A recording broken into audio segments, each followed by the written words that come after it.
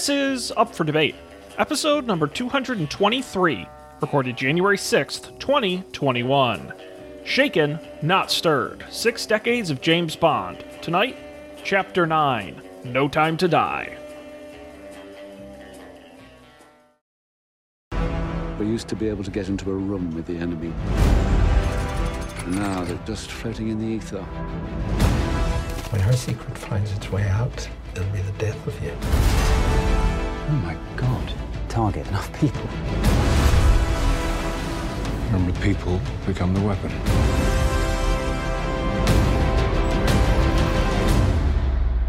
Who is he? James, you don't know what this is. This is Up for Debate, episode number 223, recorded January 6th, 2021. 2022. Shoot, darn. First podcast of the year, and of course I blow the year. Hello, everybody, and welcome to this episode of Up for Debate, the debate podcast where the two hosts agree on everything. I'm Sean Jennings, he's Matt Mariani, and the Bond boys are back. Sean, how are you doing? Matt, we said never say never again. We said we weren't going to, but Bond is That's back. right. Because we are on Her Majesty's Secret Service, Spectre Moonraker. We're the men with the silver we have all the screens. time in the world. That's right. That's right. And do you expect me to talk? Of course you expect me to talk.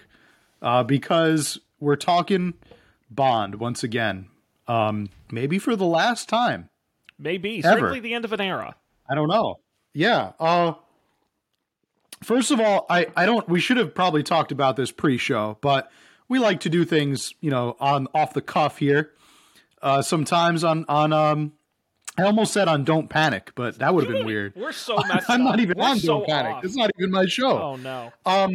You know what it is? It's my Kevin Smith look is really distracting me today. I've got the hockey jersey on, and I got the goatee going. I'm very distracted by my own visage here, but we like to do things off the cuff, Sean, and I wanted to address this beforehand, but I forgot, so we're going to address it live. And if it's cool with you, I would like to, as we have in the past with movies like the Fast and Furious, I really like the format, kind of taking it scene by scene and going through it and talking about it that way. Can we do like maybe a 2 to 3 minute quick rundown, no spoilers, like spoiler free, and before we get into the meat of it, and then we'll kind of like tell everybody to go see the movie. Here's the thing, Matt, right? How do you feel about that? Here you go. Yeah. I just threw you the keys. You're driving the Aston Martin tonight. Oh, no. Okay? You know where we're going, Sean? We're going to outer space. And we're going to crash this thing right into the space station. Hey, James Bond did go to space. Give the man credit. He has been to He went to space, but he never drove his Aston Martin in space, and he never drove any cars in space. So there, in that respect, I think that the Fast and Furious has maybe one leg up on Bond. That is true. In space, I will give them. Yeah. I will grant them that. Matt, we can go ahead. You kick us off. What would you? You're Mr. No Time to Die. You saw it months ago. So I thought back on this, and this is the first and only movie that I saw in theaters last year. The only one on all of 2021. First movie I saw since the pandemic began in a theater. Last movie I had seen before that was Onward, Pixar's Onward. And so this was the only one. Sean, I told you all about my dining experience in the theater. Yes, I think we talked about it on the show. And let's just say it was not great. There's no time to dine. No time to dine. I think That's I also right. said on the last episode, but still, I'll take that. You did, but it still tracks. Absolutely. It lukewarm mac and cheese, like a really like kind of stringy and bad chicken that was mixed in the mac and cheese for some reason, and also just putting it out there is that I'm probably also lactose intolerant, so I shouldn't have even been eating mac and cheese to begin with. Yeah, that's on you. Really, yeah, that one's on me. I could have controlled that. Couldn't have controlled, however, the runtime of this film. So far, I guess we'll start there. Probably nothing else really happens in the movie that's remarkable. Would you agree, right, Sean? Nothing really crazy or surprising happens throughout all of No Time to Die. So the only thing is that the runtime is super long. Very, very long runtime. For a Bond movie, yes, we'll say. 2 hours, 43 minutes in the version I watched, Matt. I watched it in the comfort of my own home, and I do have to admit that I rented it, and due to some bad timing, the rental period expired with 10 minutes left in the movie. The movie locked up, and I had to pay another $5.99 to rent it again for the last 10 minutes. Very frustrating. I was not happy. That one might be on you, though. But I figured, like, if I'm waiting until the last watching minute, they can't just, like, give me the last, like... I didn't think they would actually, like, literally stop the stream. That's the weird part, because I know if you rent things like on Amazon, like on Prime Video, once you start watching it, I think they say you have like 48 hours or something to finish. I rented it through Vudu, and I think I think it's with ultra new releases. They just have more aggressive rental policies. Gotcha. Okay, but I did see the whole film, so that's good. And it was you paid just about as much as you would have if you had gone to a theater. It sounds like I vastly overpaid for the film that I don't actually own. So yeah, that was a bummer. So spoiler free. Our introduction here, Sean, general thoughts on the movie. Matt, I liked the movie a lot, and I have very few complaints. That's my one sentence review. I actually have one big complaint and a bunch of big nitpicky stuffs. And I can get into my big complaint. It's not a spoiler. Sure. I was watching the movie, and they introduced the MacGuffin of the film, Heracles, the programmable supervirus. And I thought, programmable supervirus? Where have I heard this before? Oh, that's the same weapon from Hobbs and Shaw. Son of a bitch. I knew I had seen that in a movie before. Snowflake from Hobbs and Shaw. It was the same thing. The general premise, I think, was... Yeah, so technically the Heracles program, Sean, they're nanobots, not a super virus. I do have a theory that I was going to get into later on, but my theory is that it originated as a super virus, and I think that there's evidence that backs me up on this. I think that the writers actually changed it because of the pandemic. I think they actually went in and edited it to be nanobots. But I do have pretty solid... If you look at the clues that they left behind, the little breadcrumbs they left behind for us, I think that you could make a case that the original MacGuffin was a super virus. I think there's enough evidence for that.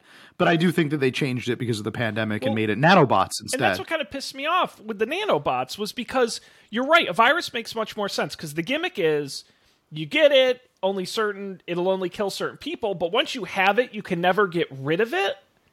And I'm like, okay, if that's a virus, maybe, but nanobots, can't you just get a blood transfusion and they go away? I'm kind of I feel like it's a robot. You can't shut it down, or a virus. I get it's kind of more natural, but I'm like a nanobot. They're like, no, they're just. There's a lot of hang-ups. A lot of hang-ups with nanobots that a virus might not. So that's why I would say I think that they were going for a virus first and then changed it mid-film. There's some evidence in there for that. And that's the other thing that pissed me off, was the villain's plan was...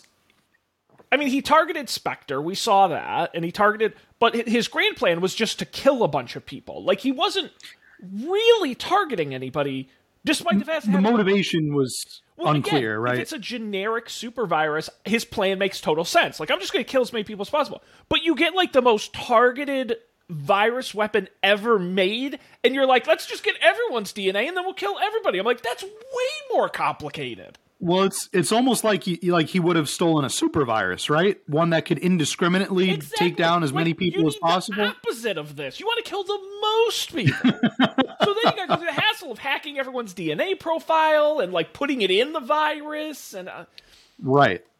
Wow. No, that is one of the challenges with this movie is the motive.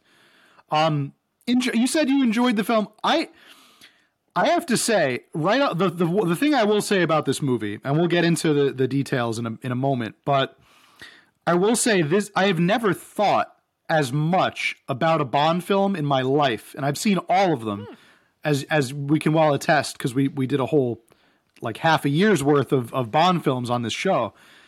I've really never sat and contemplated a Bond movie like I did this one, and I think that says something about this film.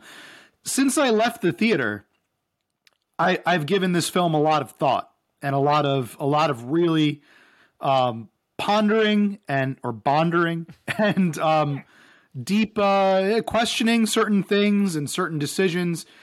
I will say, I think there are three main things that are very spoilery that we can say are deviations to the Bond formula, and we'll point them out after we get past that spoiler mark. But overall, I was very happy with the cinematography. I thought this was probably the best directed Bond we've ever seen. It had the wow, Rami Malek with the his portrayal as Safin, unbelievable. Yes, I thought he was great. I think, but one of the things I thought when I watched it with him was, we don't get an immense amount of backstory, like enough for his character to make sense. But I like that. Like, he's not in the movie a lot. Like, the first hour and a half, he's barely in it. He doesn't get a crazy amount of screen time. I'm okay That's true. With that. Like, Blofeld, again, I wouldn't want him to come back for the whole movie. He gets his little scene, and he's pretty good in it. Like, I thought the character balance was surprisingly decent in this. Yeah, nobody overstays their welcome, I think. No. Well, maybe one character, but that's because of the writing. I don't think it's any fault of her own. And I think with that, Sean, I think we're going to cross into spoiler territory, if that's all right with you. Yes, sir. And we will start getting into the scene by scene breakdown. So if you want to go ahead and watch the film, No Time to Die, now is your chance. We'll be waiting right here. Visit your local Blockbuster Video and check out No Time to Die.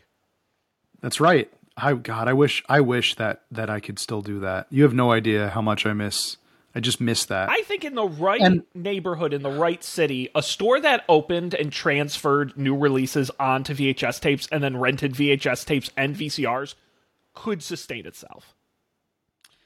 I think that Blockbuster going away is the reason why so many people have commitment issues. I think it's up there. Because when you used to rent DVDs, like, you were committed to that DVD, that movie. That was your movie. When you rent, heck, DVDs, VHS tapes, right? For that weekend, that was the movie that you had. And you were kind of, for better or for worse, in sickness and in health. But anyway, let's dive into No Time to Die. Cue the Bond music. Yes. Okay, Matt. Where does the film start? So Sean, we open up. We're back to the gun barrel. The gun barrel is back. Past couple of movies, it has been conspicuously absent. I believe. Did Quantum of Solace have a gun barrel? I don't. I don't remember anything about the Spectre and Quantum of Solace might as well not exist. Spectre did not. I can't remember if Skyfall did or not. I think that it did, but Spectre didn't, and people freaked out about it. So I guess they brought it back, except this time it's got like an icy steel look to it. It's a different looking gun barrel. Yes. So right from the beginning, it triggers our brain to think, okay, it's going to be different. There's something different about this one. The steel gun barrel focuses on Craig and pans out, and we're in a snowy kind of tundra with a cabin in the middle.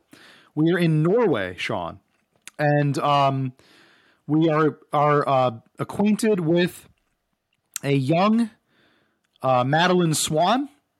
She's a child at this point in the film. Her alcoholic mother. How old do you think she is? There?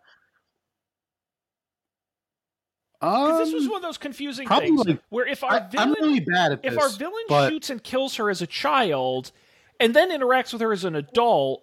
The timeline confused me. I think she was like almost teenager, like maybe like that 13, 14.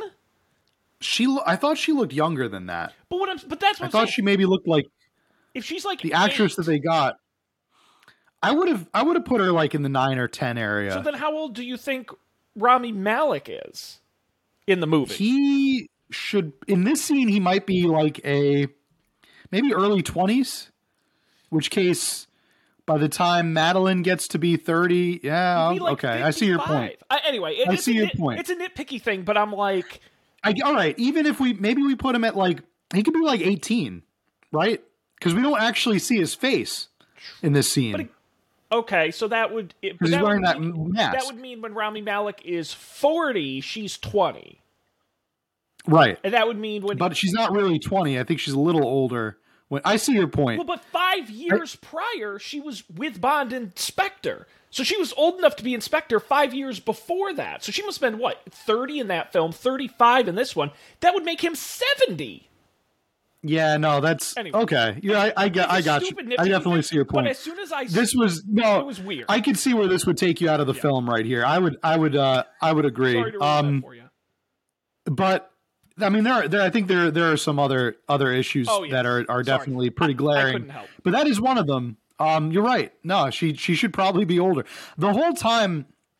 I mean, I don't think we're really introduced to the fact that that's Madeline Swan. I actually thought like maybe the mom was her and she had fallen on hard times. I don't know. But anyway, Rami Malek shows up, he's playing a character, Lucifer Safin. Big problem.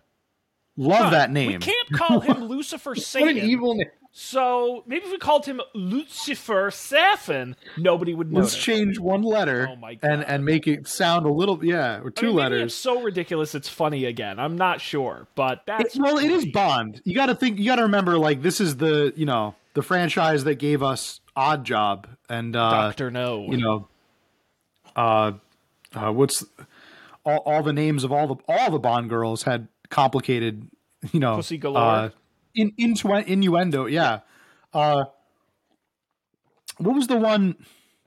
I'm trying to remember the name of Dr. Dr. Goodhead. Yes, I think that was right. One? Yeah, that was, I think, Moonraker. Yes. Anyway, they've got some complicated naming conventions going on. With that, Safin breaks in. He's got the creepy mask. Nice jump scare in the beginning of the movie where he's at the window, right? Comes in. Madeline runs upstairs, hides under her bed. I didn't know this, but this is she actually talks about this in the previous movie, Inspector. Oh. Did you know that? I again don't remember. She talks about. I should have watched Spectre. She's on the. I think they're on a train or something, and she's talking to Bond, and she says to him like, when I was young, a man broke into my house and I shot him. He didn't know I had a gun like I was hiding under the bed. She basically recounts that story of that's cool. of this. So I guess they're true to the previous film. They acted out. So Safin murders her mother, who doesn't really look all that shocked or surprised. She just like kind of accepts it. And then he goes upstairs. She begins shooting at him. Has very good aim for her age. And he's like kind of taken down but not out. She runs away, falls through the ice, and he saves her, right? He like rescues her from the ice. And from that point on, their fates are kind of intertwined. I guess he must have a soft spot for little girls, because we see that later in the film also. But flash forward, now we are in the future again with Madeline Swan and Bond, and they are vacationing in Italy, basically picking up directly from where the last movie left off. They are visiting a town. They go to visit Vesper, or he goes to visit Vesper's grave after they check into the hotel. What did you think about this scene? I like the location. I thought again, I think we talked about this before we were on the air. I did not know it was Madeline Swan for the entire movie, so I thought she was just some chick he was with. And when he was like, "Oh, you have secrets. You got to tell. I'll tell you. You got to tell me your secret stuff." I'm like, "What are they talking about?" So I was confused mostly, but I think a big problem with it was that she was extremely flatly written in the Spectre. Yes. She didn't really have a lot to do, and she was kind of like just seemed like another Bond girl, honestly. Yeah. So they did give her like a colorful backstory, but then again, like a lot of them have colorful backstory, right? Natasha from GoldenEye has an interesting backstory.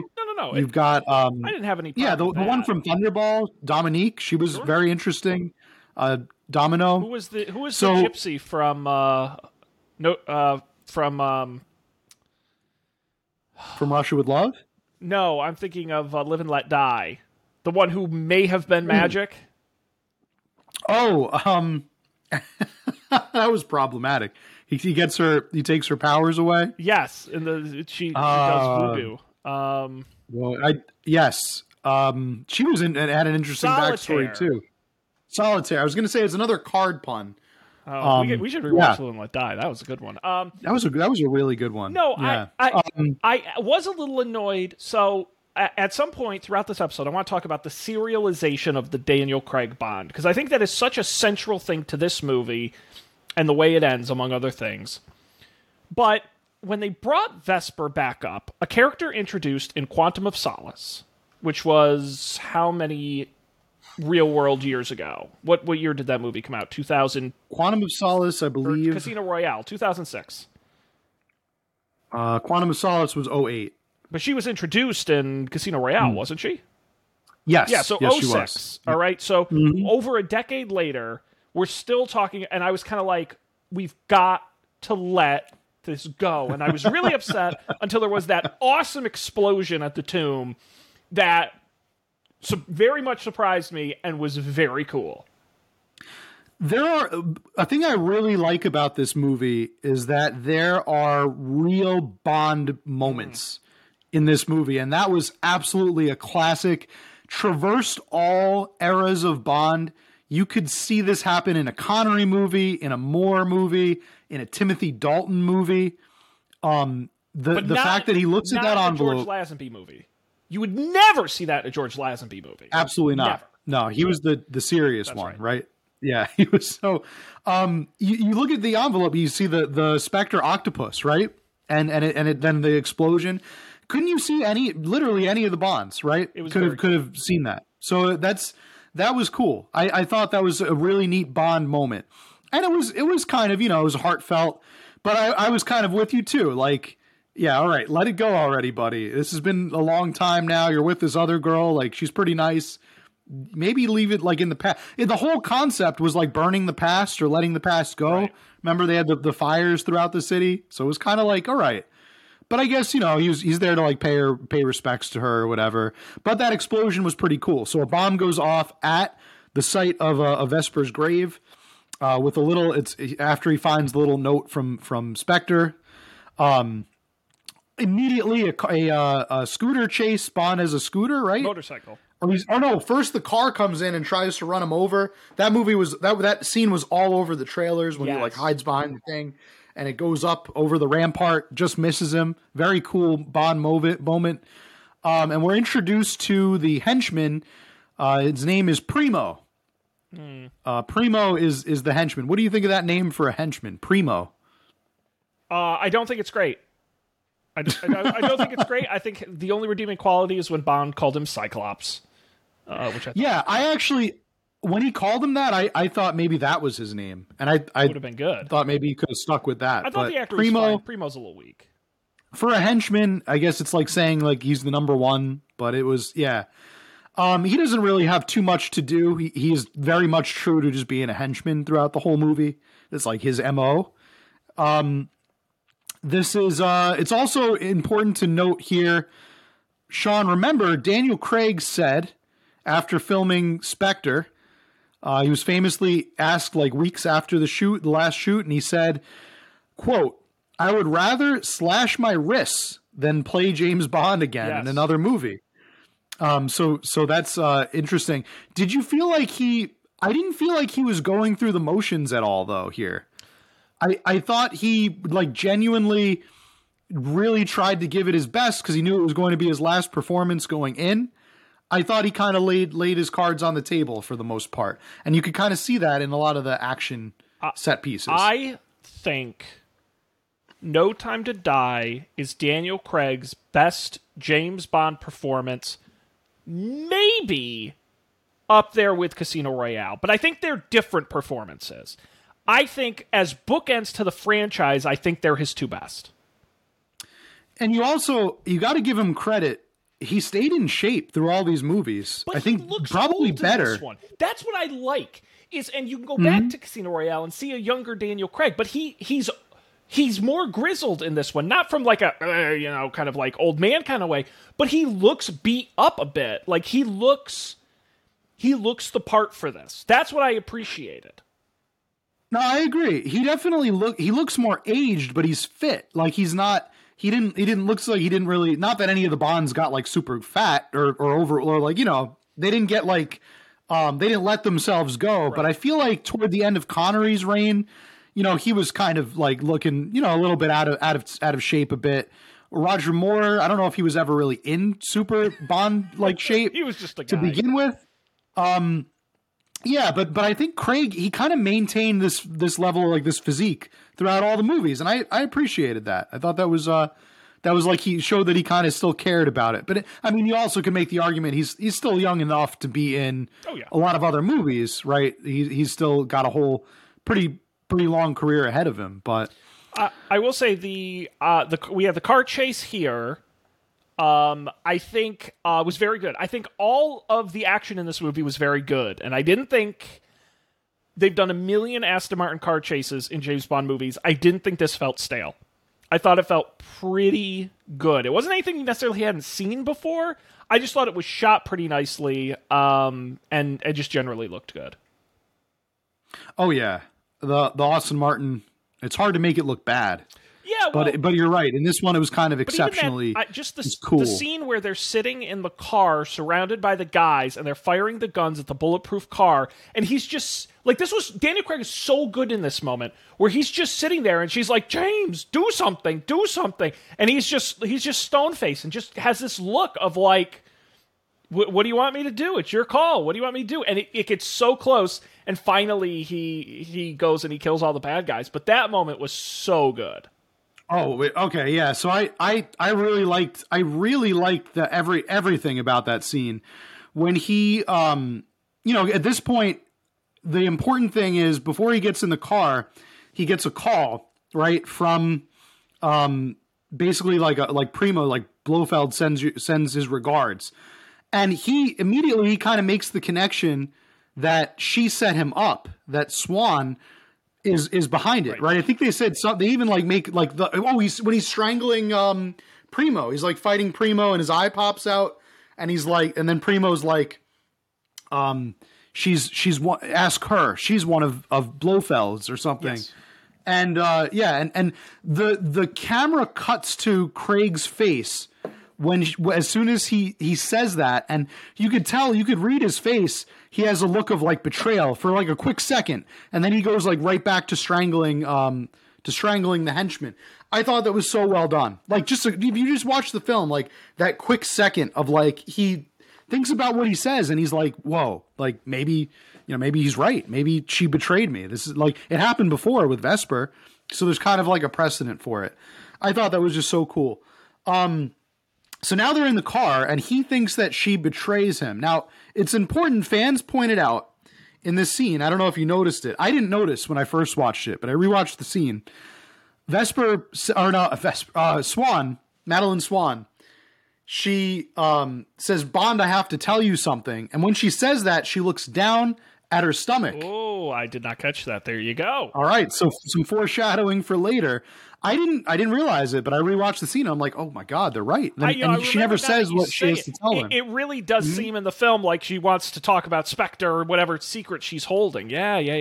Okay. Yeah. So she never gets to say it because Bond is all like, well, he's really kind of dejected. Now, at this point, I think we do have a problem that we could talk about is he doesn't just ask her straight up, like, are you part of Spectre? I guess he had been burned before in the past and figured she would probably just lie to him. Well, I don't But think he automatically just kind of... the answer didn't matter. Yeah. You could have said yes, you could have said no. He was going to treat it the same either way. Yeah, I guess he had been, burned by Vesper before. He kind of had this expectation that, like you said, he would treat it either way. So yeah, he just basically assumed the worst. And after a very cool moment when the machine guns take out everybody, the car machine guns just spin around and wipe out the whole plaza. They get out of the car. He takes he drives her to the nearest train station, and he's like, "You get on the train."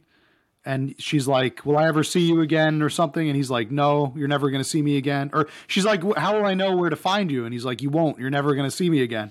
And then the train takes off, and we slowly pan into opening sequence time. Billie Eilish. What do you think about this opening sequence? Perfectly fine. I didn't think it was the best. I didn't think it was bad. I thought it was perfectly fine. I think the song was also not bad, just perfectly fine.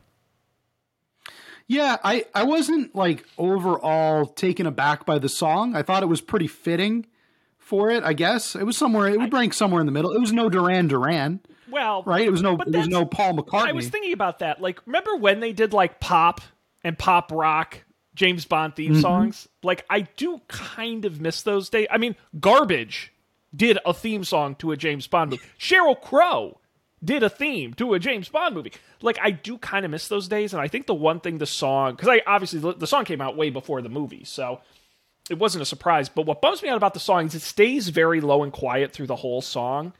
And I was waiting for that classic James Bond theme thing, where it's all like this, and they say, and then it goes, and then, like, it sweeps up, and the song never does that. That bummed me out. No big, like... Skyfall does that so well because she does a lot of like this and Skyfall, and then she kind of like boom brings up the energy. I missed that. No crescendo moment. Yeah, it all just kind of stays very low, low key. This is a pretty low key sequence. For the artwork, I was more impressed, I think, by the art. I really like the sand, right? The sand from the timer, like dripping down, and the Aston Martin getting caught in the sand and like kind of buried, almost like burying like maybe Bond or Craig's legacy or something like that, leaving it in the past. I really liked the gun barrels tying into the DNA that was cool. Double helix, and then they were like kind of shooting at each other. Look, that was a kind of tied with the central plot of the nanobots as we get into later on. Changing people's DNA. Overall, it was a solid, like right in the middle kind of title sequence for me. Definitely didn't hate it. So we open up and immediately it's 5 years later, right? We're in 5 years in the future after the title sequence, and we are at the Heracles Labs. I don't remember the name of the company. Doesn't really matter. It's an off-the-books MI6 site. Essentially, yeah. I was going to say MI6 is manufacturing these this whatever this is. We don't, I guess, know exactly yet. We know that Spectre wants it, so we're introduced to Valdo Oberchev, played by David Dencik. Very fun. Very fun. He kind of functions as the dual like villain / comic relief movie has of good the movie. Jokes. Movie has good jokes. It does. He reminds me. I said he reminded me a lot of Boris from GoldenEye. Yes, he's the villain, but he's also very quirky and goofy. But kind of dry sometimes. I think my favorite thing about him is he never has a side. Like he's never like I'm working for this guy or I'm going to double cross. He's just like. Well, I'm just here to work. I'm just here to do my job. He's in it for the science. He's a scientist. But that's what's funny is he never is like, it's a breakthrough. It's not even that. He's just like, I just like what I do. I'm just here to do science. And I'm like, yeah, we don't really get a solid motivation from him. Maybe a little bit later, that's what's funny is because if like James Bond kidnaps him, okay, I'm with James now, and then like the other guy okay, I'm with I just love that where he's. I guess like, that's true. He's like cool with everything. he's not like a hardcore. I mean, really, in the beginning of the movie, he is just a dude at his job, and he gets kidnapped, and like now he's like, okay, I'll work for whoever's pointing the gun at me, and that's really what his character's all about. He says to one of the other scientists, and here's clue number one, why I think it was originally a super virus and not nanobots. He says to the other, he goes to the refrigerator, and they wrote like Ebola on his smallpox on his lunch or something as a joke. They put like a smallpox like sticker on it, and he takes it off, and then he sits down and he's like, "How about I put some Ebola in your coffee? See how you like it. I will kill you both with Ebola." Like he takes it like way too far, but in like a very funny way. But they're talking about viruses, super viruses. I think that this place was originally designed to work on viruses, like in laboratories, not necessarily the nanobot angle that they go with. So I think that's clue number one. Yes. Right? He doesn't say like, "How about I put nanobots in your coffee?" No, if they're a nanobot site, then maybe they're working on nanobots. No, well, they talk about like hazmat and smallpox, and it seems more of a chemical biological. I think they changed everything either in probably not in post, but they probably reshot some of these scenes with new writing to imply that it was nanobots. But Spectre breaks in around this time. Well, it's not. And it's not, oh yes, it is Spectre. That's right.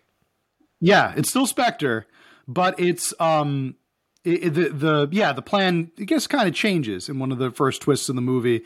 Spectre is trying to steal the nanobots from MI6. Classic Spectre move right there to gain the upper hand on world domination. I thought this was a really brutal scene when they murder all those scientists. That was brutal. That was brought me right back to GoldenEye, right? With the Severnaya satellite installation, when they literally just gun down everybody that's working there. And then Natalia is hiding in the little cupboard. Man, brutal. Yeah, they were just completely brutal. They were not afraid to fire some bullets in this movie. I mean, there was a lot. The body count was pretty darn high. Yeah, and our scientist friend Valdo is chosen. He's selected to be because he has the code, the access code to the super weapon, to the Heracles. And man, they make him choose one person to take with him because it's a 2-person job. Yeah. So he chooses his other scientist friend, and then they kill him too after he opens it. They just shoot him. Pretty good. Just totally brutal. But I liked it. It was a really like hard to watch scene, but it outlined why these are the bad guys. Like these are just really bad. But it's a bad organization. It was very precise. I mean, that's the thing. This wasn't sloppy. This wasn't accident. I mean, this was like these guys were pros and they had to show it. Yeah. Right. So they get the scientists, they get the virus, and Bond gets some well-earned vacation time because in our next scene, we are all of a sudden in Jamaica. And Bond is fishing. He is relaxing. He is chilling. Taking a shower. He is retired. We've got a retired Bond over here. He's hung up his spurs. He is no longer with MI6. Officially. Because we've had Bond retire in other movies. But this time he is officially no longer 007. I think even as recently as Quantum of Solace, remember where he's retired, but then at the end he's like, I never actually left. That's right. He just disappears for a while. Yeah, he kind of goes rogue. And he goes rogue in Skyfall too, to go rescue M. Yep. Yeah, so it's nothing new for him to go rogue. He goes rogue in License to Kill when he goes in to figure out who tried to kill Felix, who set out to get Felix. So he this time it is official. He is out of work, out of MI6, and he is living the life in Jamaica. Perfect setting given the Bond history, the history of the franchise. Ian Fleming lived in Jamaica most of his later life on a big mansion complex called GoldenEye.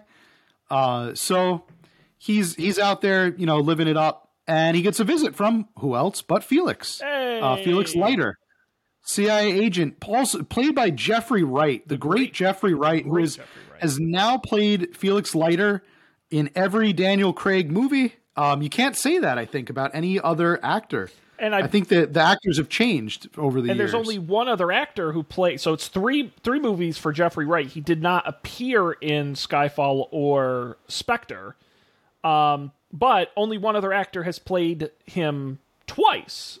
David Hedison, and everyone else only played him once. So definitely holds the record. So he gets this movie gets the record. Mostly Felix. So he's with a friend too, Logan Ash, who is a young, also CIA agent, kind of learning the ropes and assisting Felix. A I guess he's kind of like appointee, as he is described. I really like the scene in the bar where they're all chatting, and Logan's just like, he's kind of like, I'm just happy to be here. And the like Leiter and Bond are all like catching up and like talking about like, you know, they have long storied careers. He's just kind of like very like happy go lucky. I like the dynamic that they drew. I thought it was really well written between the three of them in that scene.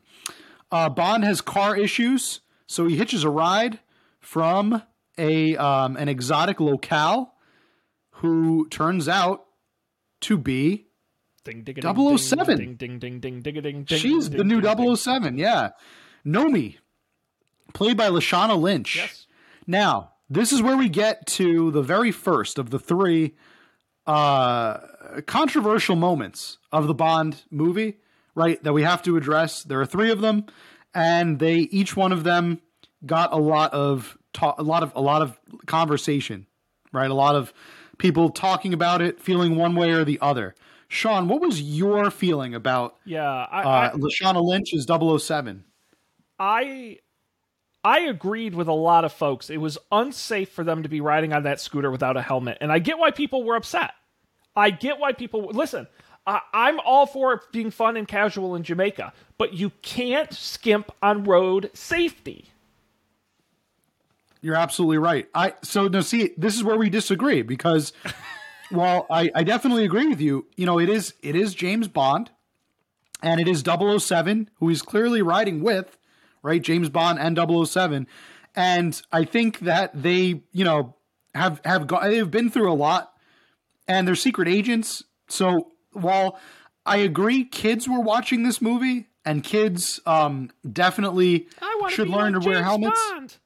You know, yeah, I don't want to wear that's a the helmet. thing.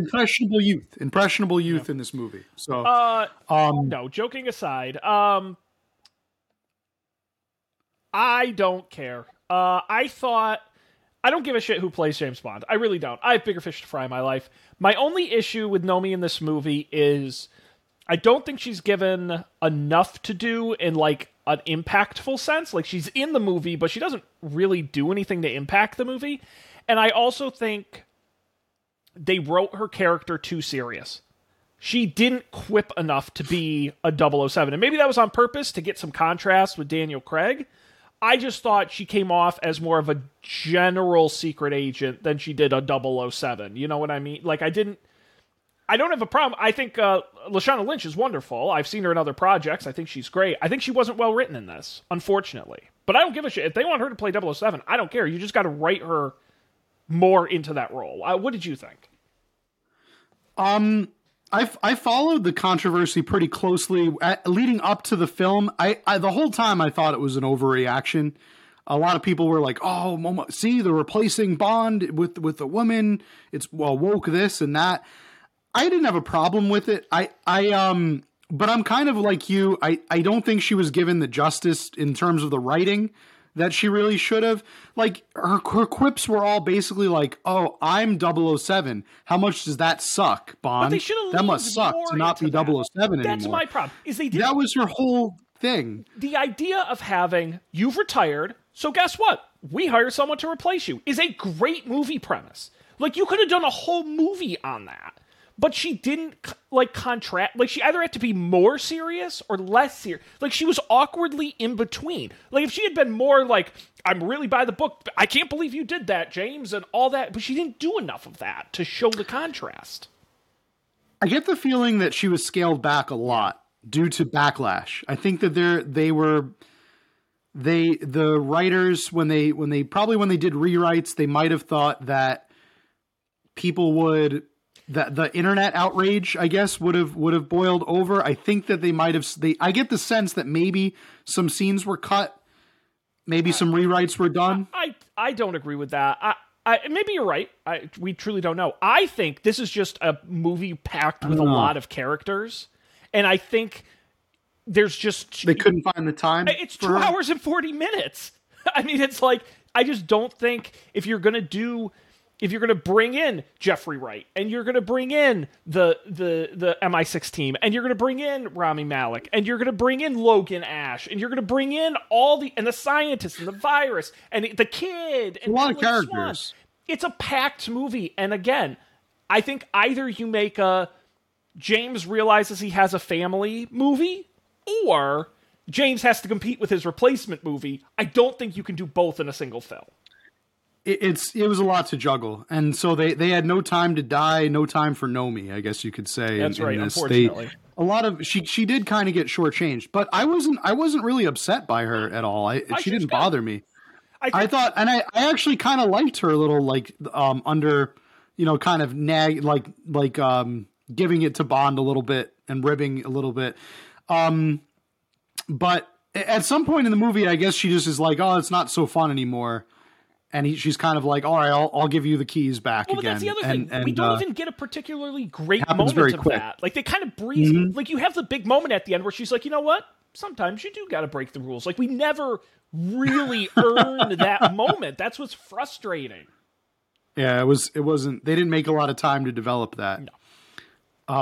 But I thought Lashana Lynch was fantastic. I blame mostly the writing on it. I didn't think that she was well written entirely. I think that they were going for the angle of like, what if there was a Bond girl who was just, repulsed by Bond, and like not just like, oh, repulsed in the beginning and then he seduces her and like, because everybody's got to love Bond.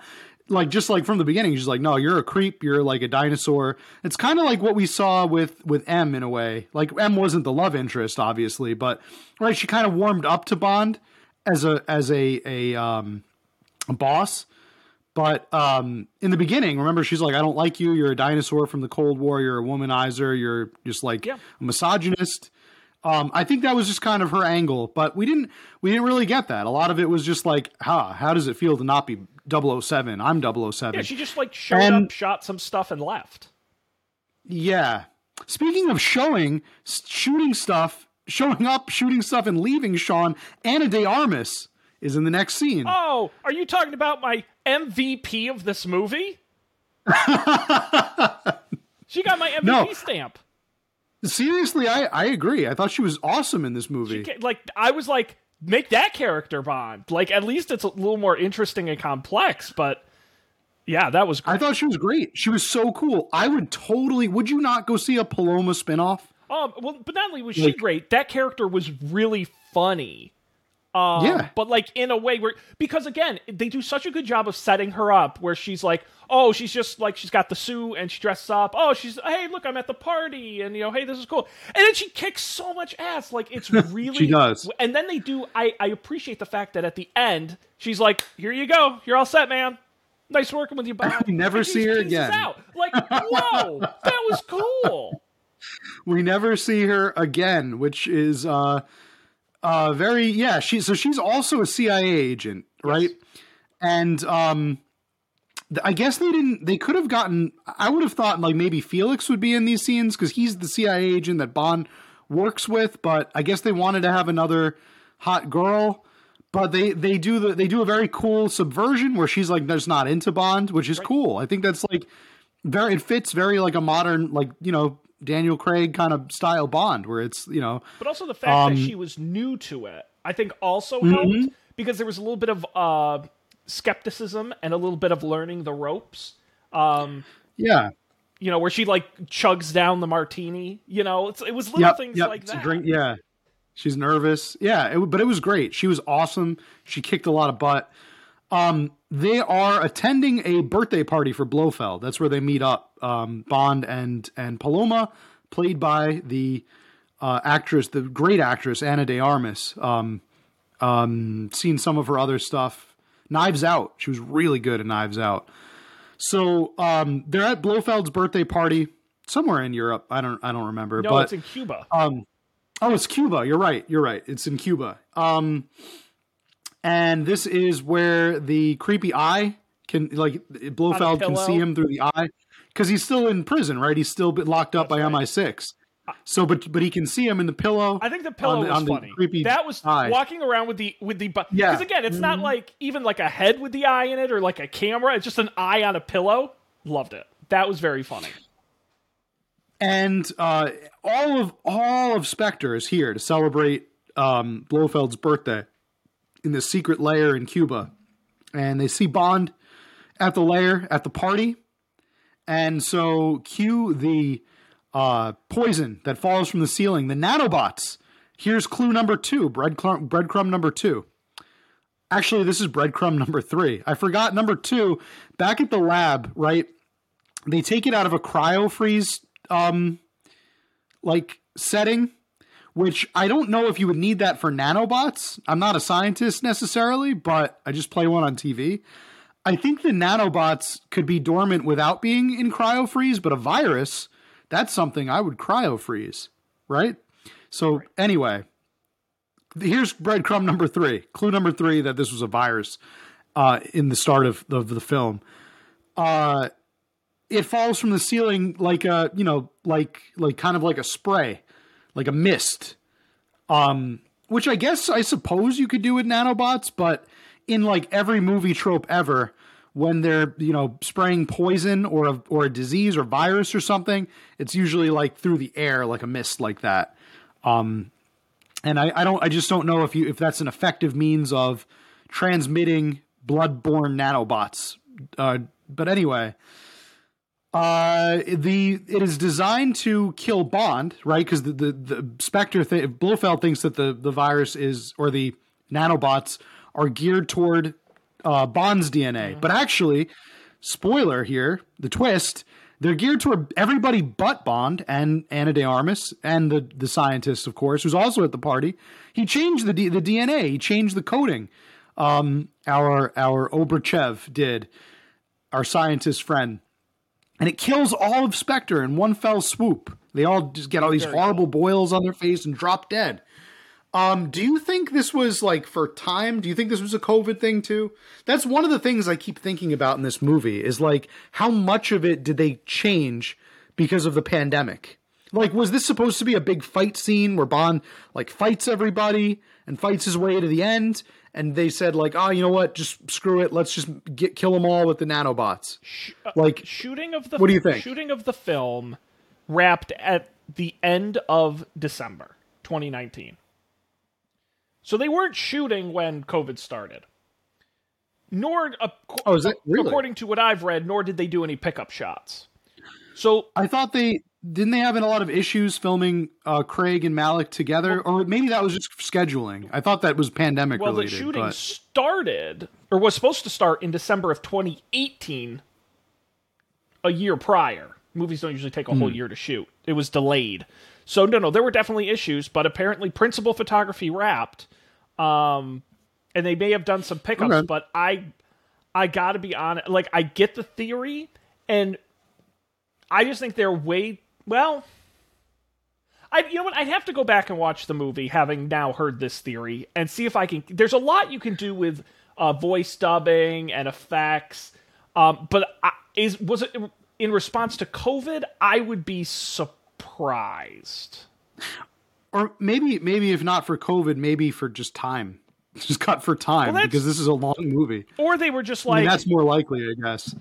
Maybe it just doesn't make sense that you could program a virus. Like, that's not how viruses work. Maybe it should be nanobots instead, I feel like that part was changed in post. I think that might have been around the pandemic, or just might have been like, oh, nanobots are just cooler and sexier or whatever. But I feel like a lot of things lead me to believe that they changed it. I don't know if we'll ever get a solid answer on that unless we like interview somebody who was behind the scenes on it. I just Googled it. Yeah. And this was David Densick, who plays Valdo in the movie, said, Yeah. I think it's exactly as it was. Nothing changed to my knowledge. It's not that sensitive, in my opinion, towards the current pandemic, because who's going to be offended by the fact that it taps into something that everyone suffers from? But there may have been considerations. I'm not aware of those. And he would have had to have done reshoots, so he would know. That's true. Okay, that's true. So maybe, okay, my theory might, maybe it dies there. There also was but that was, there was also an autofill in Google search, no time to die virus changed to nanobots. So you're not the first person. Okay, to so I'm not alone. about it. Yeah. It was just something, it's one of those things that stayed with me. I mean, how could it not? Everything going on in the world and makes sense. Changing while the movie was being made. So, I don't know. It's interesting. It was just interesting the decisions that they made. I really wish that Paloma could have stuck around though. She just bounces right after this really cool scene. I just love how Bond is so like, business as usual as he goes through and he's like just taking everybody out. And she's really doing a great job of holding her own, even though it's her first mission, and is just a complete badass in her own right. I thought that was really cool to see. You think she becomes the new Felix? I hope so. I really hope so. That would be cool. I don't think so, but I hope so. I mean, that would be cool. Really cool. They get on a boat. Bond and Felix and Logan are on a boat. Nomi's there too, but Nomi's not on the boat. She leaves. She flies away, I think, in a helicopter or something. Yeah.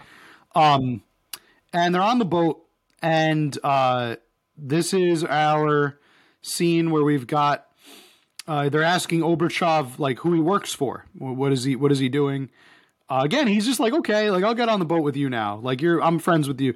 So they're trying to get answers out of him, and he immediately looks over to Logan Ash. Looks right at him, and then Bond knows like he's the traitor. Which is funny because he's like, well, I don't know, ask that guy. I thought that was really, I thought it was really like, it's very, very like old school spy movie, right? Body language kind of gives him away in the end because he keeps looking over to him and he's like, why is he looking over at him? Oh, that's because he's working with him. And Logan, picks up a gun and shoots Felix in the stomach. So, yep, I guess he was the traitor. He basically does he take the virus with him or he just escapes? I forget. He does like he escapes I'm out. With Oberchev. Oh, he takes the scientist. Yeah, Oberchev with him. Leaves Bond and Felix in the boat, which is now sinking. Because I guess there's some charges, some explosives that he put on there. And Felix dies in Bond's arms. Very sad conclusion. Felix dies in this movie, everybody. Felix Leiter. He never died before. He came close in License to Kill. He gets eaten by half eaten by a shark. Eats his leg. So rough, and I think his wife dies in that one. So it's rough. That's a rough time for him, but he's never been killed before. Worst day ever for Felix Leiter. Well, and there was the great, not to fast forward, but when Logan Ash eventually meets his demise, there's the line, he says, "Why don't you help me out, brother?" to James Bond, and James Bond says, "I had a brother. His name was Felix Leiter." So, very impactful. Yeah. Absolutely. I guess you really, this movie really, you get the sense of like the relationship between Felix and Bond, like that they weren't just coworkers, they were friends, like really good friends, between hanging out at the bar and stuff and chatting in Bond's retirement. And now here you see like Bond feels like it's kind of all happening over again because he dies in a very similar way that Vesper died by drowning. I think I knew something was up as soon as he said that's a lot of blood. I was like, all right, he's not going to make it. Oh, yeah. He's not making it.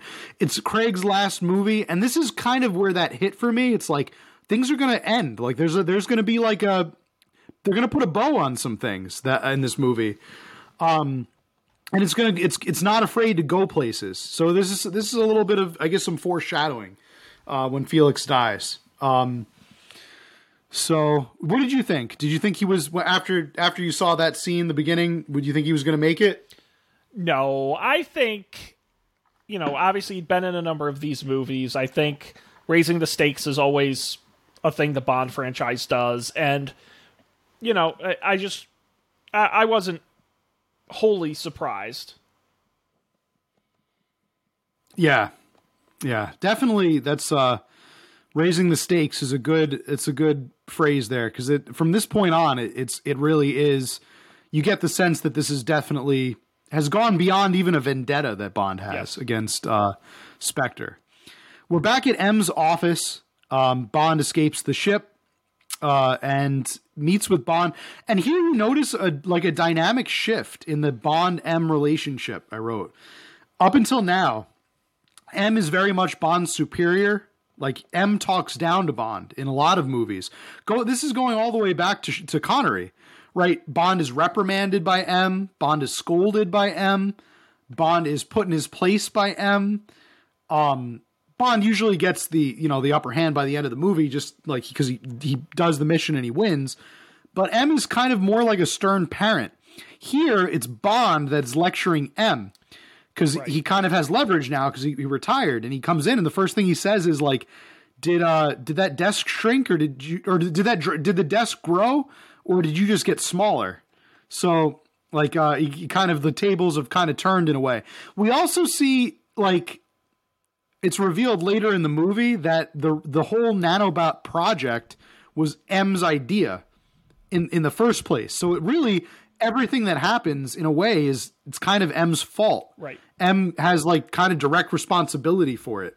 And that's something that we don't really see in previous films. Although it is nice because it gives Ralph Fiennes, who plays M, some very good dramatic scenes as he comes to grip with what he's done.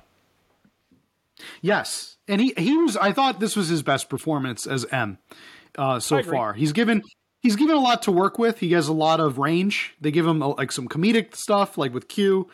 When Q remember Q's like pretending that he's seeing Bond for the first time, and he's "Oh, shut up, Q! I know that he's been living with you the whole time." Like, he's got some good quips in there. He's got a obviously very serious monologue or dialogue at the very end. Very serious. Recitation, and he's got a lot of range for sure. We go also to we see Q's apartment for the first time, and Q says that he's expecting someone and he'll be here in 15 minutes or something, or he's running a little bit late. Yeah. I thought that was a really cool thing to include in a Bond movie, like a modern Bond movie. I think making Q an LGBTQ character was the right way to go. I thought it was really neat, and it was really cool the way they handled it. Like, they didn't make like a super huge big deal of it. It was just like a thing, and it was cool. I thought it was a cool thing. Do you know what I thought for a split second might happen? I really, and this is the brain I live in, I really thought that at the end of the scene, the doorbell was going to ring, and the gentleman was going to show up, and they were going to open the door, and it was going to be Pierce Brosnan. Now, how cool! That would have been awesome. Now these movies don't usually do the gimmicky stuff like that. Oh, or even like wow. Timothy Dalton, that would have been cool. Been amusing. Yeah. They don't, and I wish that they do, because that reminds me of like the end of Skyfall. I thought the caretaker of the orphanage was going to be Sean Connery. Yeah. And I thought that would have been just cool. It would have just been a neat moment. Like, he's not playing Bond; he's just another character in this world. I think that would have been good. I bet Pierce Brosnan would have signed in for it, but that would have been fun. That would have been a nice callback or a nice reference. But yeah, they don't really do that too much in the Bond movies. No. But yeah, so we get Q's also got a hairless cat, which was kind of cool and very Q appropriate. I liked the whole way they kind of showed but didn't really tell Q's character, and we got like a lot of flavor about this character that we don't really.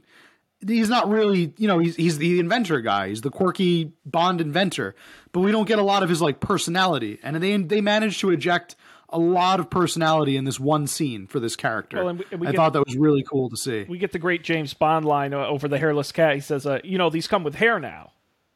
Yep. Good joke. Movie's got jokes. Yeah, very, very good. But they're at his apartment because they need to figure out what the deal is with these nanobots. And I guess he figures that they do something on the computer.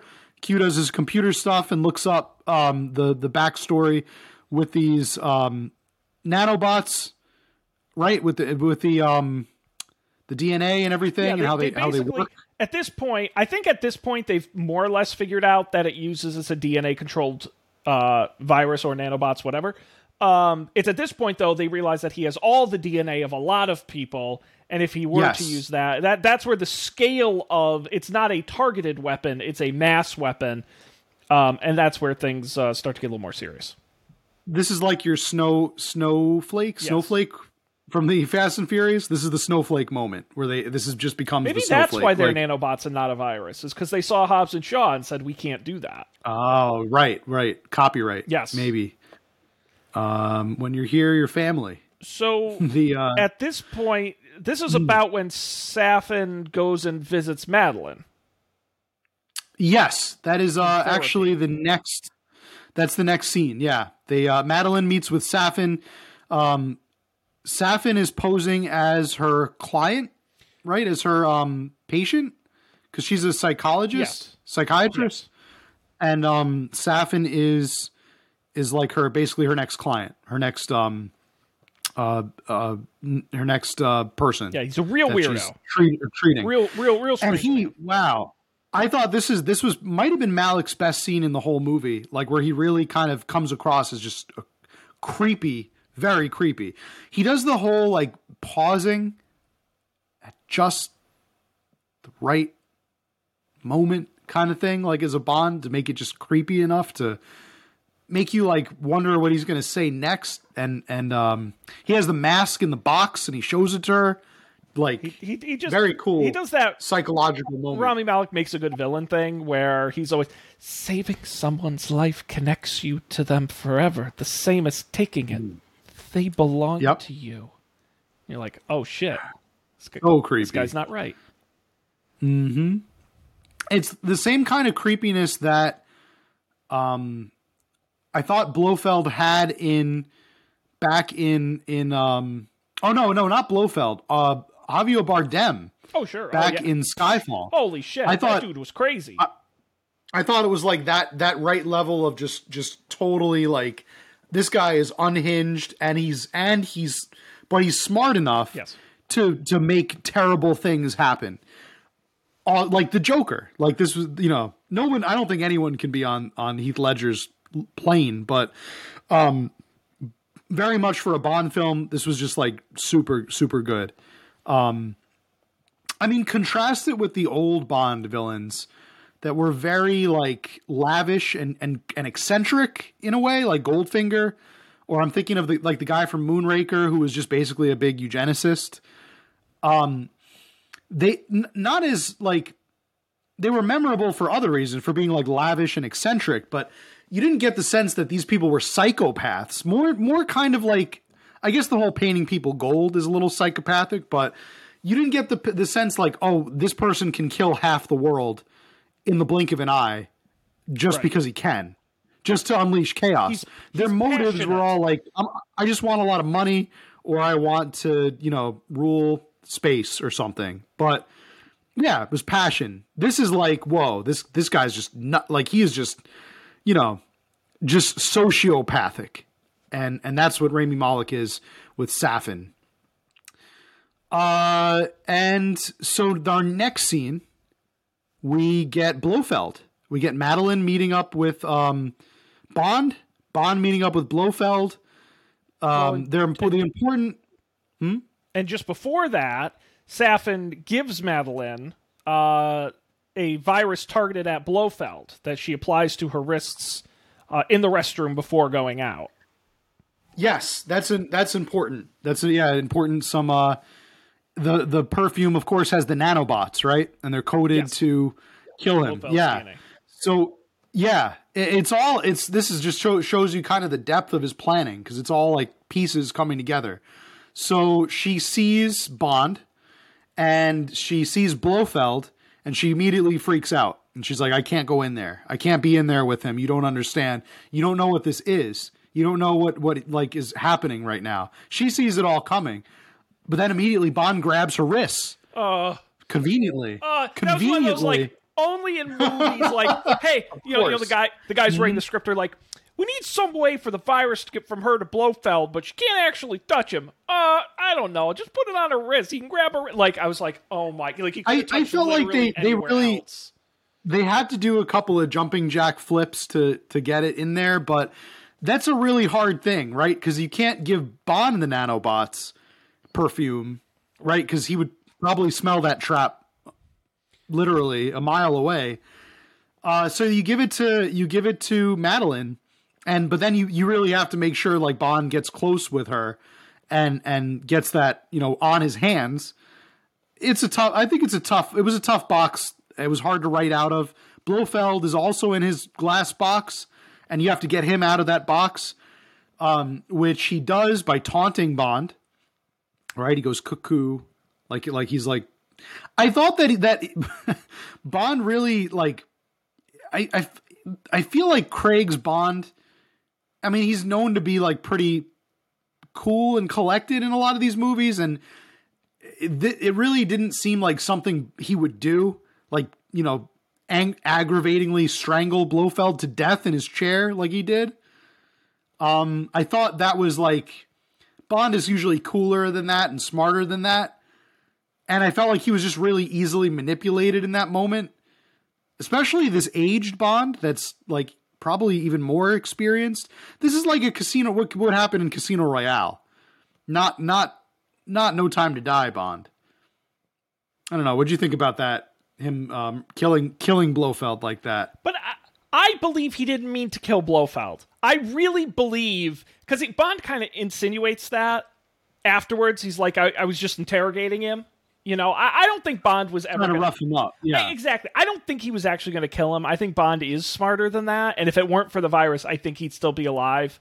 Because I don't. He doesn't like snap his neck. You're right. Yeah, it's the nanobots that get on him and kill him. Right. Which, by the way, is I just thought he was. What? I think that's the movie having its cake and eating it too, where Blofeld still dies, but Bond doesn't have to like, I'm so pissed off, I'm going to kill you. You know, I think that's just one of those little tricks. So no, I don't think he was actually going to kill him. No, yeah. Also, it was the bow that they had to put on this too, like they did with Felix and later in the movie. They have to, you know, wrap this up. Blofeld can't live, right? Otherwise, other things don't make sense. So they have to knot him up. So after this, oh, by the way, better or worse death scene than in For Your Eyes Only? For Blofeld. I don't know. We don't know if he dies, but remember he gets dropped in the smokestack in the opening sequence? Yeah, way better. No, listen. I think there's 8 different ways Blofeld has died better than. I mean, that's a lame way to go out. When they said they were bringing back Blofeld for this movie, I was skeptical, and I think that I get why they brought him back. He is a little bit of is Blofeld really behind this, but it's somebody even badder than him? Like, I'm okay with that, but I don't think that scene added a ton to the movie, and he really was just an excuse to, like, show Madeline and the virus and that whole thing. And so, it just didn't. I don't think he was particularly impactful in the scene. So. He really, I mean, he's a loose end that just has to be tied up at this point. You know, I don't know. I almost would have maybe brought him to the party, like had him escape somehow, like how Blofeld does, and just have him killed at his birthday party with all the other henchmen, I guess.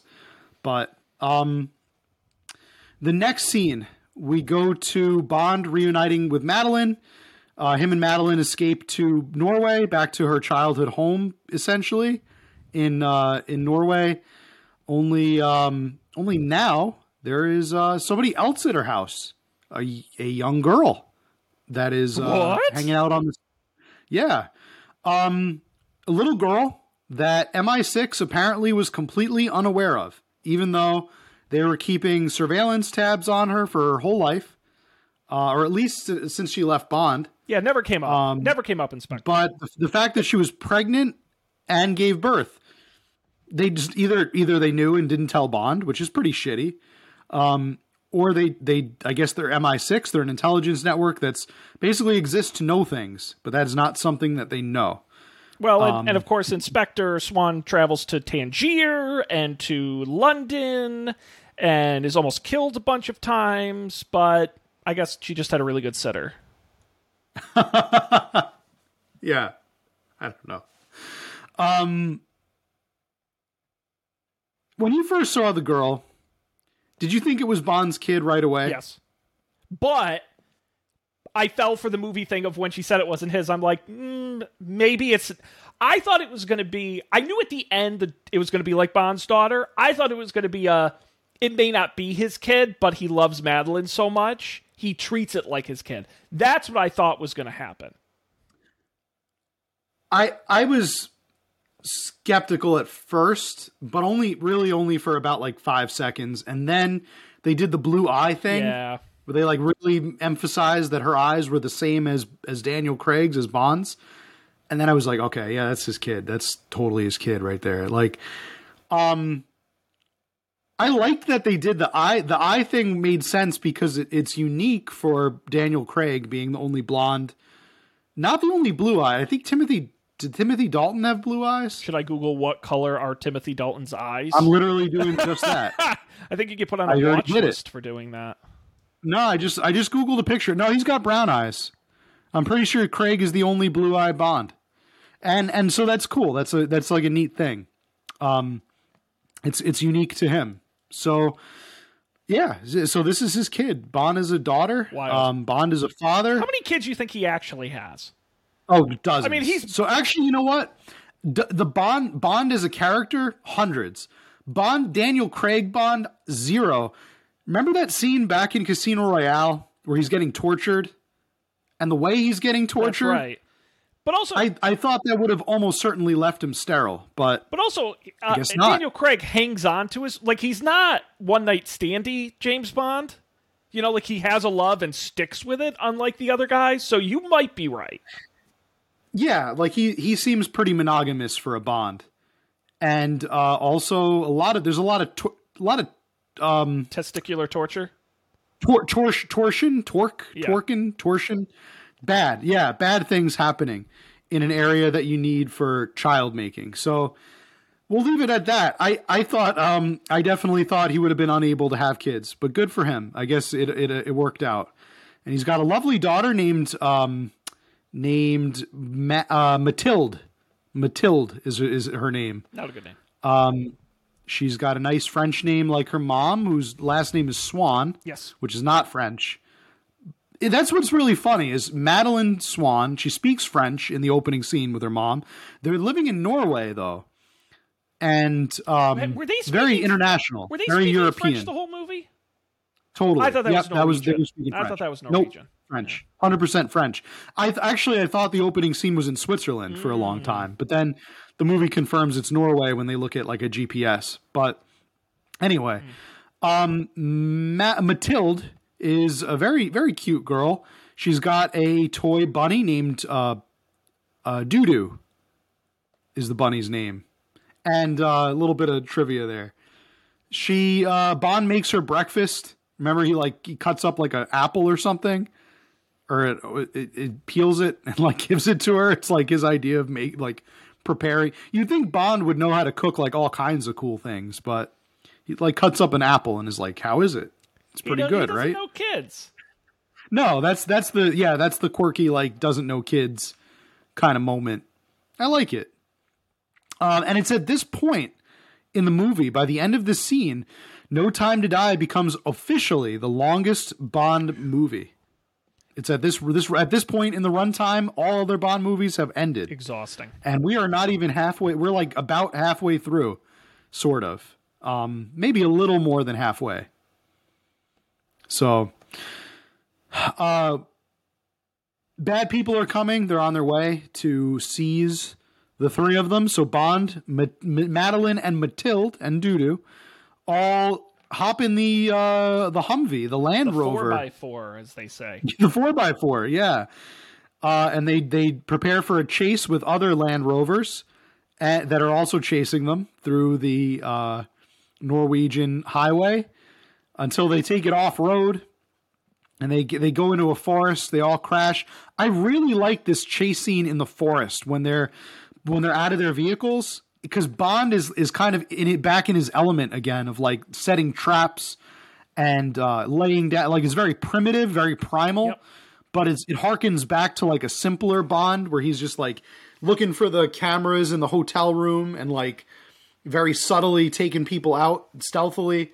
You don't really see that anymore. Bond has become like another big shooty action guy.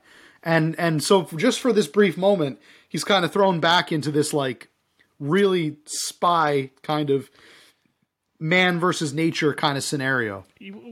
I agree. I thought it was a great sequence all the way around, especially when he got to, a lot of the action was very close up, and it was very, it wasn't flashy or gimmicky, but I will say I did wish they did more of the stunts in real life and not with effects. I thought the cars looked a little CGI-y. A lot of the motorcycles looked a little computer effectsy. I feel like they could have wrecked some Land Rovers and not done it digitally as much. That bummed me out. But I think overall they looked pretty good. Yeah. I guess the cars themselves I wasn't super enthralled by that. It looked a little bit like a commercial. They're like riding off road, like bouncing around. But I really liked the jungle combat and the stealth kind of combat. This is when he catches one of the henchmen with a clothesline. He puts like a tripwire up, and the guy's coming in on a motorcycle. He just like clips him. Yeah, it's cool. Falls down, and then he gets Ash is trying to like run him over, and he flips the car around, and he like is crawling out of it, and that's where he gets the like "spare me, brother," and then Leiter was my brother, Felix was my brother, and he crushes him with the car. Yeah. I thought that reminded me of Roger Moore in was it A View to a Kill, where he kills the guy with the car, he like kicks it off the cliff. Earlier than that, but yeah, it was Roger Moore. I could be wrong. But no, I thought he was just going to walk away and let the car do the work. I loved he pushed the car. Yeah, I think it was For Your Eyes Only. Okay. Yeah, that I looked it up. right. Yep, For Your Eyes Only. That was the one. Yeah, he kicks it off there. Moore famously thought that was too dark, right, for a Bond to do. Yeah. But it was that's kind of what it instantly reminded me of. Madeline and Mathilde are kidnapped by Safin, who shows up and takes him to his lair. He's a Bond villain, so of course he's got to have a lair. On an island. And this lair... On an island. On an island, yes. An island off the coast of Japan. Because he's got to have it, right? This is a Bond movie, after all. This is when Nomi... They're back at MI6 headquarters, and Nomi requests that M give the title back to Bond, 007. She says it's just a number, which Bond seems like pretty cool. They're cool now. Both of them are cool because they got to be cool. They're on the same team, right? And it's just a number. They go to Safin's island base, which is I guess really easy to find. How do they find it so quickly? There's maps at Madeline's house. Oh, right, in a secret room. Yes. Yep, the secret Spectre room. Yes. She's got that secret room, which I just thought that was awesome. It's like all like got Spectre stuff all over the wall. I just imagine like Madeline growing up and discovering that room is like, what is all of this? Like why is there an octopus on everything? what is going on? Yeah, so they have the maps everywhere, so they're able to figure out Safin's base. This is the point where it kind of falls apart for me with Safin. It's like, what is... I don't get what his goal is here. He wiped out all of Spectre. I get that because he has a vendetta because they killed his parents. Right? So that makes sense to me. But all right, he's a global terrorist, but what is his motivation? What's his MO? Like, does he want world domination? Does he want world peace? Does he want a cache of nuclear weapons? Does he want money? Like, what is the goal? it's- I don't even know if he knows what the goal No, is. Matt, it was. I thought it was obvious. He doesn't have one at all. He doesn't have a plan. Because Matt, But he spent all this money and time on building a base. that's what I'm saying. Like, if you're gonna get a DNA-controlled nanobot virus to kill Spectre, you might as well use it to kill as many people as possible. You already have it. Like, you have to go through. He's got a pretty. It's like a pretty intricate base too. It's got labs. It's got a garden, a death garden. Yeah, it doesn't say how he got the money for that. The Death Garden, by the way, a lot of people have been pointing this out. It's a callback to the novelization of You Only Live Twice, Ugh. where in the book, it's the character, the like villain, has a death garden and he grows like poisonous plants and stuff. Yeah, that was also didn't get that. Mm-hmm. No, it didn't. It happened because the movie needed it to. I mean, it really. Again, Rami Malek is really good at babbling about stuff, and more power to him. But I didn't get it. He is pretty good about babbling about stuff, right? There's the part where he takes Madeline, or he takes the young girl. He takes Mathilde, and their names are so damn similar. Mathilde, Madeline. He takes her in his arms and he shows her around the Death Garden, around all like the poisonous stuff, and he's like, "And someday this will all be yours." It's like weird. What? Like, Why what are you her? talking about? I mean, I guess because he It's saved just her. so weird.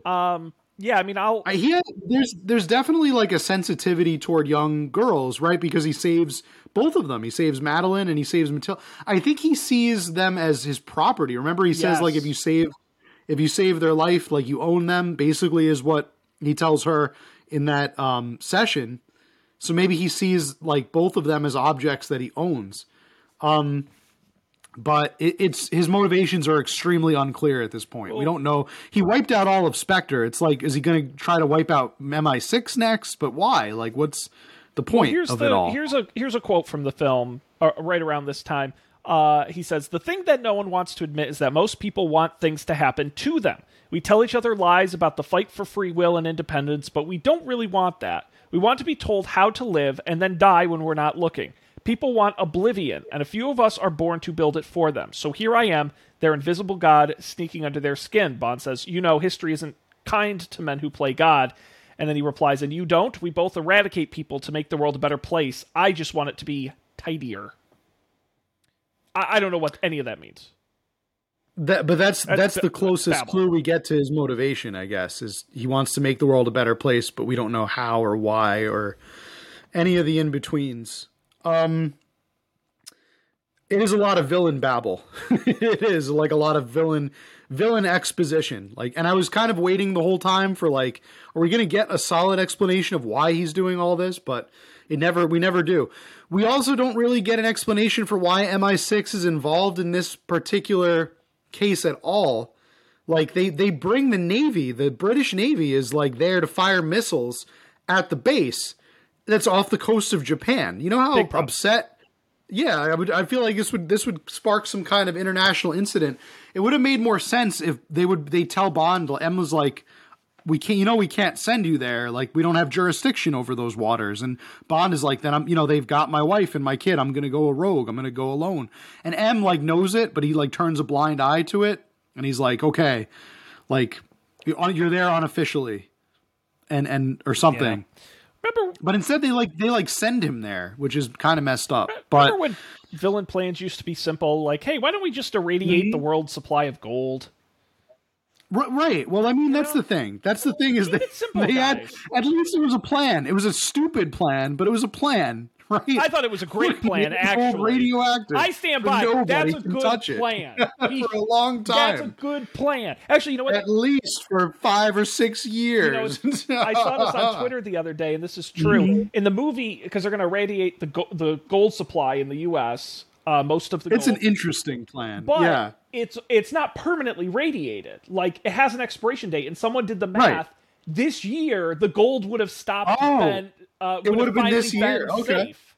They would have been able to handle it again. And so I'm like, oh, wow. Okay, that's interesting. Oh, that is interesting. Yeah, it's cool. This year meaning like 2022? I think like late 2021 based on when the movie came out. Yeah. On the timeline, it would have stopped her being irradiated. Cool. Yeah. Hey, we would have that would have helped us a hell of a lot during this pandemic. Let me tell you, like all our gold back. Having all of a sudden having a new influx of gold into our economy, I would take it. Hell yeah. Maybe Goldfinger was trying to do us a favor back then. He knew what was coming. But yeah, Bond sneaks into the world, into the base, into the villain Safin's villain base. He tracks down Safin. We get that like samurai where he's like sitting down at the table on the floor, and they're both like sitting like samurai warriors in like the same kind of juxtaposition. And Bond like deeply bows, right? And this is when they have like the villain hero monologue, and then he takes out a gun and like starts shooting.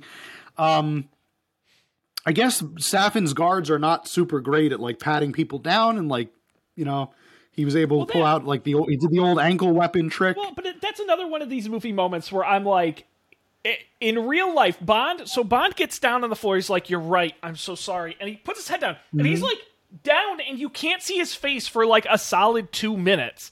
And then Rami Malek's just cool with it. He's just like, yeah, you just look sad on the floor. Meanwhile, you're like, you know he's doing something. Yeah, it's he's so up to obvious. something. Be like, James, it was a long time. What are you doing down there, James? James, why don't you look at me for a second? Come on up, take a look. Right. I mean, it's like, I was like, it took forever. Yeah. I was like, oh my God. Frustrating. I don't know. It's also like saying, why didn't he just shoot him? Like, it's like when he walked in and threw his gun away. It's like, you know, because then we wouldn't get the villain exposition that we were looking for. Bond fans salivate over. He escapes though. Safin does through a trapdoor in the floor. He's still got Mathilde.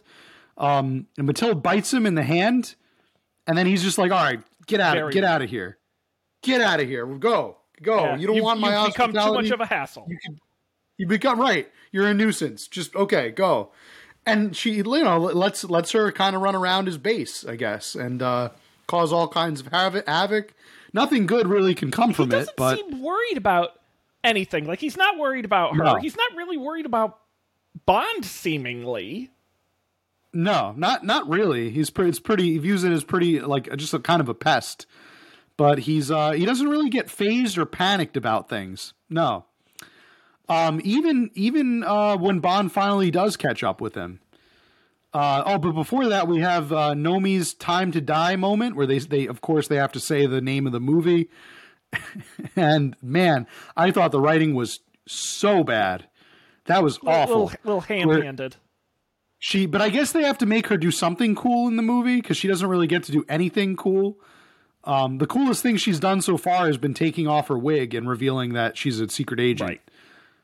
Right. So she kills Oberchev because Oberchev says something really racist, like he can wipe out her whole ethnicity or something. And so she says it's time to die, and she kicks him into the poison lake with all the poison, and he gets killed by it. Yeah. And that's that. Yeah. So Oberchev is dead. Not nearly as cool as Boris's death. I'll say that in GoldenEye. I am invincible. And then the chemical things wash over him. It's so cool. Much better death. They don't make him like that Much anymore. better death. And Oberchev's death is very lame. And that's essentially the end of Nomi for the movie. Pretty much. She leaves the base with Madeline and Mathilde. Yep. To safety. They leave safely. Bond, however, is still on the base. He's got to open the blast doors so that they can fire the missiles in and blow up the base. And then they'll worry about the international incident that's going to cause. We'll worry about that later. That's for the Japanese government it's their problem. And that's another question I have in the logic of this movie. So nanobots don't die. They live forever, is the theory. They're eternal, as Q says at one point. And this is a factory where they've been mass-producing nanobots, ready to ship out to the world. When you blow up the island, like, do they get into the ocean? Like, what happens to them? I assume they could probably be... There's got to be, like, a boiling point for the nanobots, right? They've got to be incinerated by something, right? It's not like they have an infinite boiling point. They probably melt or get cooked or something. I don't really know what nanobots are made out of. And this is another reason I thought maybe it would have worked better as a super virus, because then it would die, right? Because there's nothing it can feed on. Right. Maybe nanobots work the same way. Maybe if they don't have anything, they get into the fish. I think I'm overthinking it. I don't know. I've been overthinking this movie pretty much since I saw it. Yeah, but Bond comes back into contact with our villain, Safin. Yes, he does, and they're in the Death Garden, right? They're in the Garden of Death, and the final showdown. Yes, he has had enough. Even now, he doesn't really seem like super upset. He's just like, you've just been a pest. You're just annoying. And does he love the good villain soliloquy? Oh yeah, he loves it. He loves the good villain monologuing. So he goes on and on now about how they're the same people and how the irony is he's going to make Bond destroy the ones that he loved and swore to protect. And so he infects Bond with the nanobot, with the nanobots, and I think he realizes he gets on it when he cuts his hand or something when he punches. He takes the vial and he smashes it into his face and cuts up his face, right.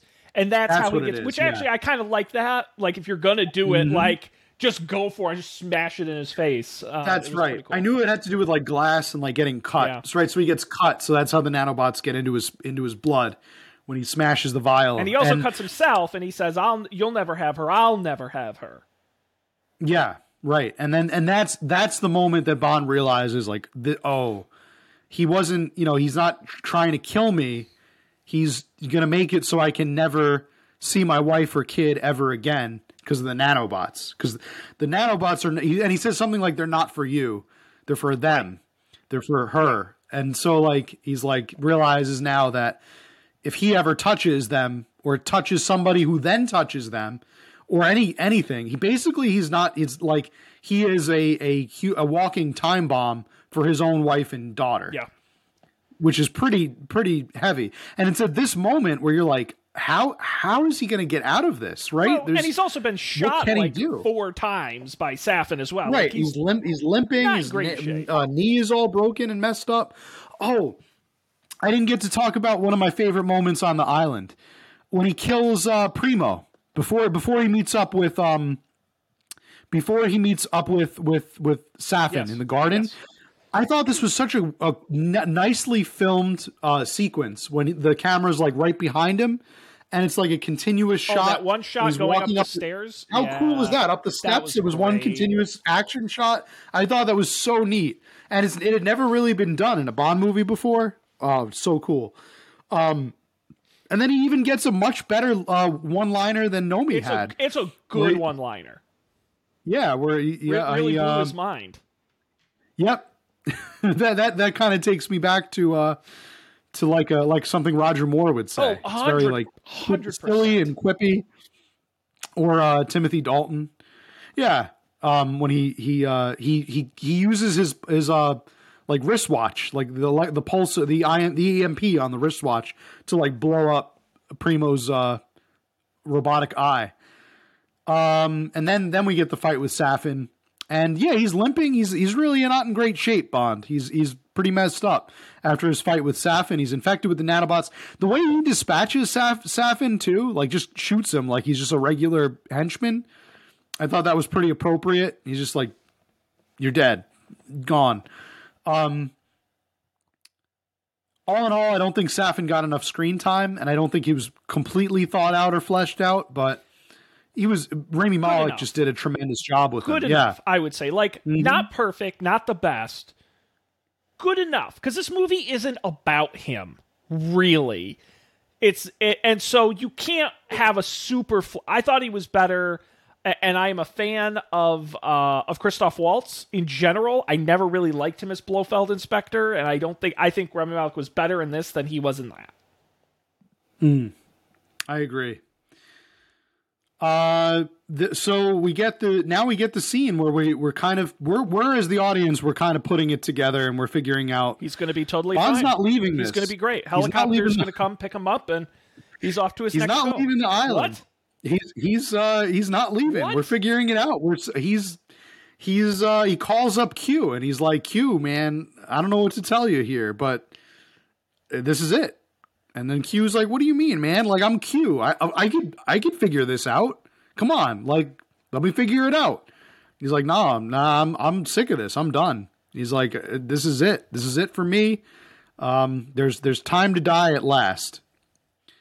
And he stays on that island, and this is the point where I would rather the movie just ended, and we get, like, I would rather it have been ambiguous. There's one shot, one like really quick 2-second shot that makes it like certain that he's dead. Oh no, he's dead. Like he's literally standing on the platform, and they show like a missile hit him pretty directly. They might as well have just like looked at his face and like watched his face like burn into oblivion. Like he is dead. Because I told some people about this after I left the theater, people that didn't really care about spoilers. I had to tell people. Right. I had to be like, they killed James Bond. He's dead in this movie. They like dead. And they didn't believe me. They were like, no, he's coming back. Like he's coming back in another movie. Like give him another movie. He'll be back. He escaped somehow, or he got like a submarine came and picked him up, or, oh yeah, if you'd like slow it down. No, I was like, you have to watch the movie. Like he is dead. There's no room for like ambiguity whatsoever. And that's it. Then we get the shot. We get they're back at MI6 headquarters, and M says his quote, which was actually I believe it was something it was a quote from a famous British poet, but it was also something that was read at Ian Fleming's funeral. Oh, so it was kind of like a neat little tie back to that. Yeah. So it was like a connection between the author and the character. And then, they say, like, we're going to miss you, like, 007, and they, like, clink his glass, and then they're like, all right, we're back to work, business as usual. And then the last scene, we get Madeline in the car with Mathilde, and she's like, someday I'll tell you about a man I knew named James Bond. And then we get them, I thought that was kind of cool. We get a second gun barrel in the movie when they're driving through the tunnel, and it like zooms out and it almost becomes like a gun barrel. I thought that was a cool end of the movie. And we get the song from On Her Majesty's Secret Service, Time Enough at Last, as a classic send-off. Which is wild to me, because then you get the mid-credit sequence, which I was not expecting, where it cuts back to the island and there's all that rubble, and suddenly a hand pops out, and it's got the watch. And it's got the watch on it, the laser watch. That's right. And it goes ding, ding, ding, dun, ding, dun, ding, dun, ding, ding, ding, ding, ding. Bond will return. James Bond will return in. And he's under the rubble, and there's also like 3 women under there too. And he's got a martini glass in his hand, and or they're all on a raft, and it's pretty crazy. And then the Force Ghost of Sean Connery is there too. He shows up and. Yep, they put him in the movie too. They all sing Jump Jump. No, it's no, there's no mid-credit sequence. He's stone cold dead. There is the James Bond will return. That is a real thing. That at the end of the credits, it does say that. So it has led to a lot of speculation among fans. Like, what does that mean? Obviously, not Daniel Craig Bond. He is dead. But I have a theory. I think it means the character will return. Sure. Right? I'm very heavily subscribed to the theory that all of Daniel Craig's movies are in their own universe, like their own kind of separate world. That it wasn't a reboot in the sense of like it was a true reboot. Basically, like kind of like the Batman reboot, right, where they dialed it back to 0 and they did it again, but it's self-contained. So like future movies will have to be their own reboots. That's at least my theory. I don't know. What do you think? In terms of that, I think it's tough. No, because Did anyone carry over from Pierce Brosnan movies to these in terms of actors and characters? No. Characters you had. Who was Q? Actually, or who was M? M was Judi Dench in same actress. So I guess there's precedent then, because that's my thought is like, if it really is self-contained, then you got to fire everybody and you got to just totally start from scratch. That's kind of the problem that people are coming out with. Like, these are characters that would have memories of Bond dying. Yeah. In which case Bond can't return, right? Unless he didn't actually die on the island, in which case it would, kind of actually devastate the whole like point of this movie. And this is where there's so many of these movies I sometimes just get confused. Sure, understandable. But wasn't that part of Skyfall where they tried to imply that James Bond, like, is his name, but it's not his name? I thought there was something in Skyfall where it was like... There's a big theory, like the multiple Bonds theory, is that basically he is, in every movie, he's like, or with, depending on which one you subscribe to, every movie or every actor basically is a different Bond, a different iteration of Bond. But that theory doesn't make sense because Lazenby's Bond, his wife dies, and then in the next movie he's laying flowers at her grave, but it's not Lazenby now. It's Dalton. So it's like, to me, it's kind of the theory that James Bond is like 007. Like you can, I don't know. No, yeah, it's weird. I think the actors can carry over. My number one, and I want to get your thoughts on Killing Bond, right on the finale. Yeah, but the most interesting aspect of Daniel Craig's tenure as Bond is the serialization of the character in the franchise, right? In my opinion. 5 movies. Wait, 1, 2, 3, 4, 5 movies. That tell as close to a complete story as I think you'll get in one of these franchises like this. And longest running Bond in terms of years. Yeah, they don't pump him out like they did in the Roger Moore days. Well, there was a pretty lengthy break, I think, between, was it Skyfall and Spectre? There was like a long pause between movies. Spectre and No Time to Die was 6 years. Spectre and that's it. Yeah, Spectre and this one, right? Because they kept getting delayed. Yeah, Spectre was not a bomb, but it was relatively successful. Yeah, Craig became the longest tenured Bond, not in terms of movies, but in terms of just length of time. Now, I'm not going to sit here and say whether or not I'm a fan of the serialization. I think it has pros and cons. I think it's interesting that they tried it. I kind of hope they don't do it again. Like, I do want to go back to the standalone movies, because I think that would be interesting. And frankly, have a different James Bond in every single movie. I think that would be interesting. But if you're going to serialize James Bond, you have to kill him in the end. You can't just say, okay, in the next movie we're going to stop telling the story. Like, he has a story. And as annoying as sometimes I like Vesper Lynn in the 5th movie still talking about her, whatever, like, I'm over it at that point. But nonetheless, you have to close the chapter on this man as James Bond. And quite honestly, you just think like they've never killed James. How do you kill James Bond? Like, how do you kill him? And I think while some of it was a little forced and some of it kind of they didn't lay enough tracks to make it work, whatever. The idea that after all these years of heartbreak and loss and killing and all the things that come with being James Bond, he finally falls in love with this woman, has a daughter who he meets and understands, and at the end of the day knowing that they will live on, and he has some type of closure in a Bond that will leave something behind, like no other Bond ever has. I think for him to die in those circumstances makes sense. And I am pretty much completely in favor of how this movie ended and how they treated... Again, do I get why he's so in love with Madeline versus all other women? I don't really get. And the daughter kind of came in late and they didn't have too many scenes, whatever. I think if you're gonna serialize Daniel Craig and tell this story, and you're going to end it with him dying, I think this was probably the best job you could have done. What do you think? If you had asked me as I was leaving the theater,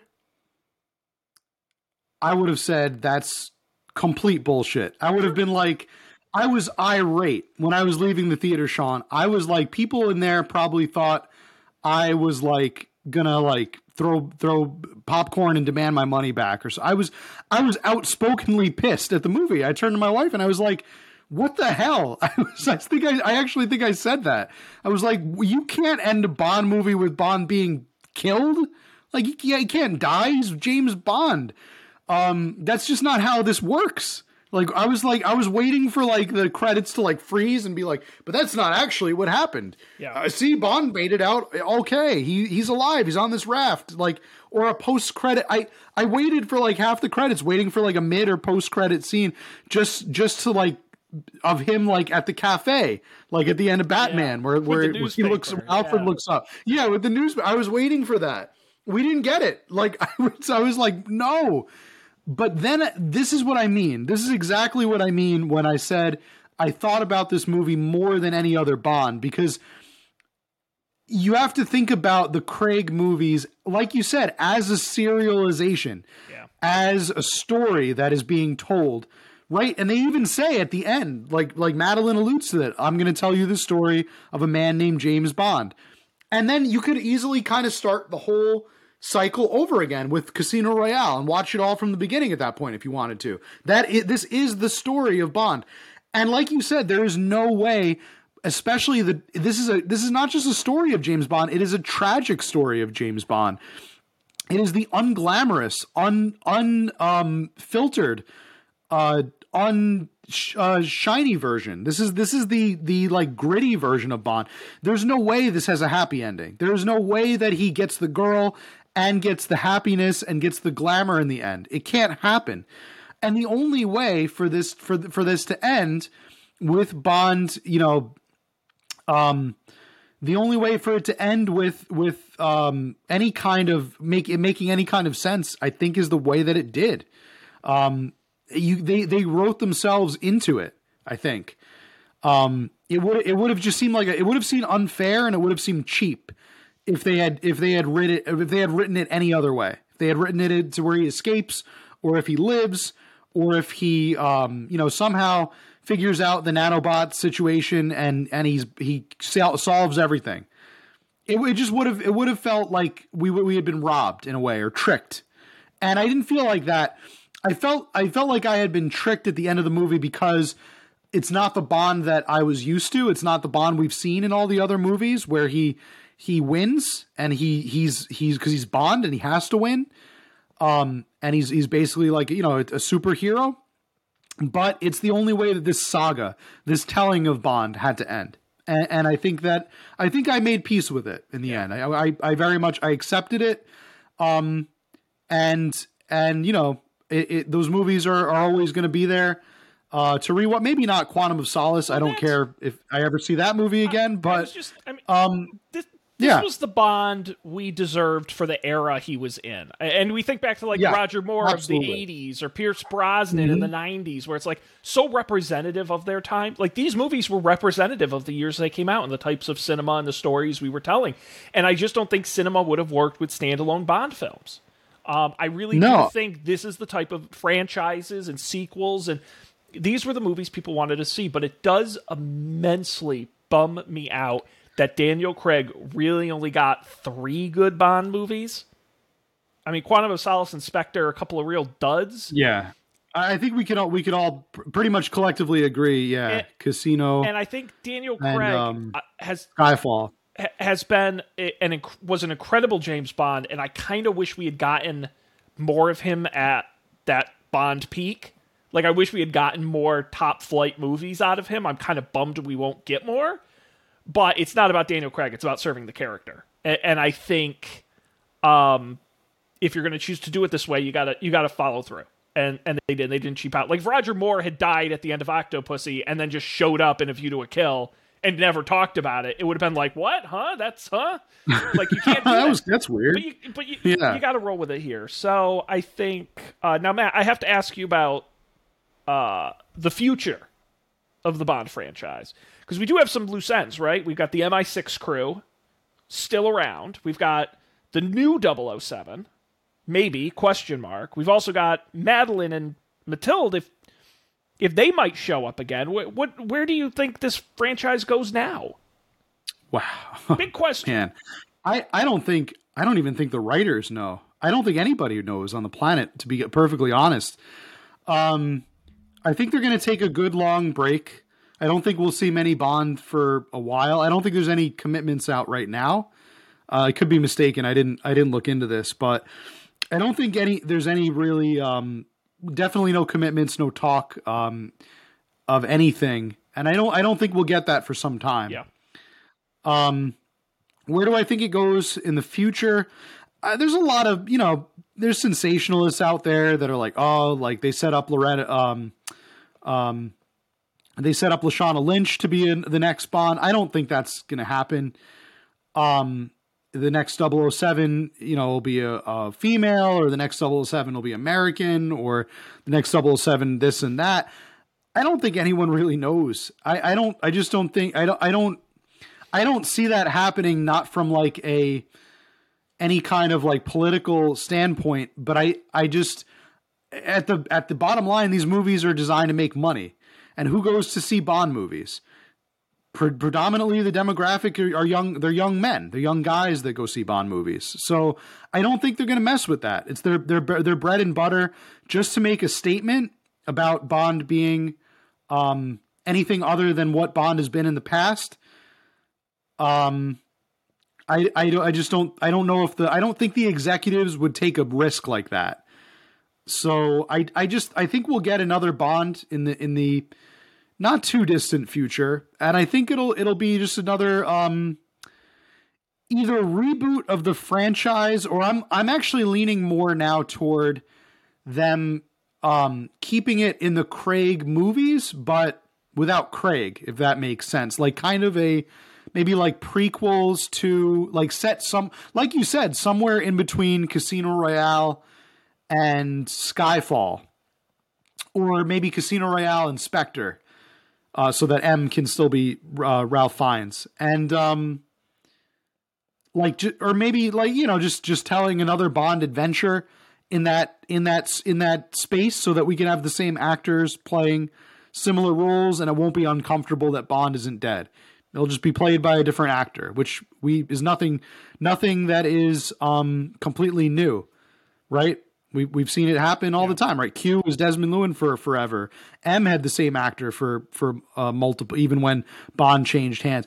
It's that's nothing new. Bond changing hasn't really affected anybody. So I think it'll just have to be set before No Time to Die. Chronologically, I think No Time to Die has to be the last one. I hope it is. How do you feel about that? I hope it is. My fear is that the next movie opens with, oh, James Bond is dead. What are we going to do now? I think that would be a disaster, especially because all the James Bonds, when they changed hands, never talked about the previous Bond. And I know they weren't as serialized as this one. I don't care if you bring back actors playing the same roles, whatever. But you just have to reset, and you have to put someone new in there. And I'm not going to be picky about who I think it should be. My only thought is I hope they pick an unexpected actor. There's a lot of Idris Elba comes up a lot. There are a lot of American names that come up. Daniel Craig obviously was an actor. He was in movies prior to Casino Royale, but he wasn't really a household name per se. And I think they should use this opportunity to go and find someone we don't know that well. It reminds me a lot of Tom Holland and Spider-Man, where it's like they could have gotten a lot of big names for that role, but instead they just found a guy, which is kind of exciting. And so I hope they do that with Bond, where they find someone who can solely be James Bond. It's his big role. He can lean into it, or she, whatever. And and roll with it from that respect. And they really give the franchise a fresh coat of paint, like they did with Casino Royale back in 2006, which was a big departure. I'd like to see if maybe they do that again. And I hope they... The one knock I will give on the Daniel Craig era is I think at moments it got too dark. And I think this franchise requires like 30% humor. And when the movies were a little more amusing, I think that's when they shine. So I hope they bring a little more of that into the next generation of Bond.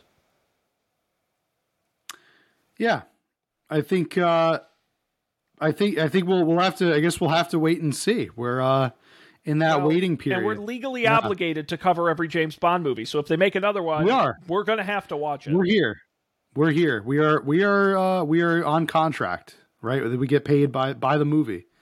I guess the only thing left here is to thank everybody for staying tuned for our talk on No Time to Die. I want to leave off with the quote that I had to pull up the quote that M says at Bond's tribute at his funeral.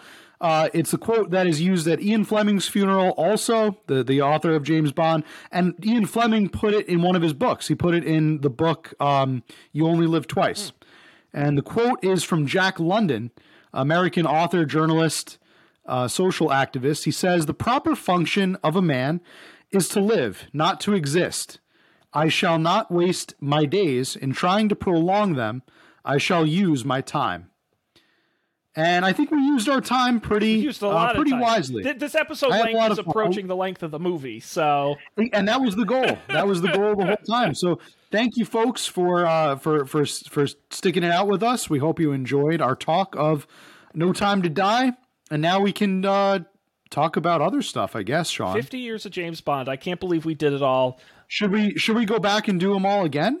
What do you think? Maybe in reverse order? Again, it took us watch them in Spanish, maybe? It's amazing to me, man. It took us an entire summer to do Fast and Furious. We did the entire James Bond franchise in like 2 months. And that was like 100 movies. That was a whirlwind. We did 3 movies a week. I still don't know how that's possible. Cranked them out. We did. Good we Lord. were young. We were young back then. So long ago. This was pre-pandemic. So long ago. Well, you know, Matt, we were a lot younger. I will say, coming up at some point in the future to be determined, we do have the Rocky IV director's cut as well that we may have to watch and talk about. I feel like we're also contractually obligated to talk about the Rocky movies too, right? We've covered those on the show. When Creed 3 comes out, we're going to talk. Right, about we get the shillings for the Bond movies, and we get the dollars, the Philadelphian dollars, the Clubber Lang dollars for the Rocky movies. Yeah. Mm-hmm. So no, we'll have a lot of great stuff coming up. What an excellent way to kick off 2022. I'm thrilled we could finally talk about this movie. It's been a while. And we'll have plenty more great stuff coming up. So I won't go through all the plugs. People know where to find us, upfordebate.tv, or subscribe wherever you get podcasts. That's the scoop. But we're over time, so we're going to wrap it up here. On behalf of Matt, I am Lucifer Safin, and thanks for joining us, and we'll see you next time for another great episode of Up for Debate.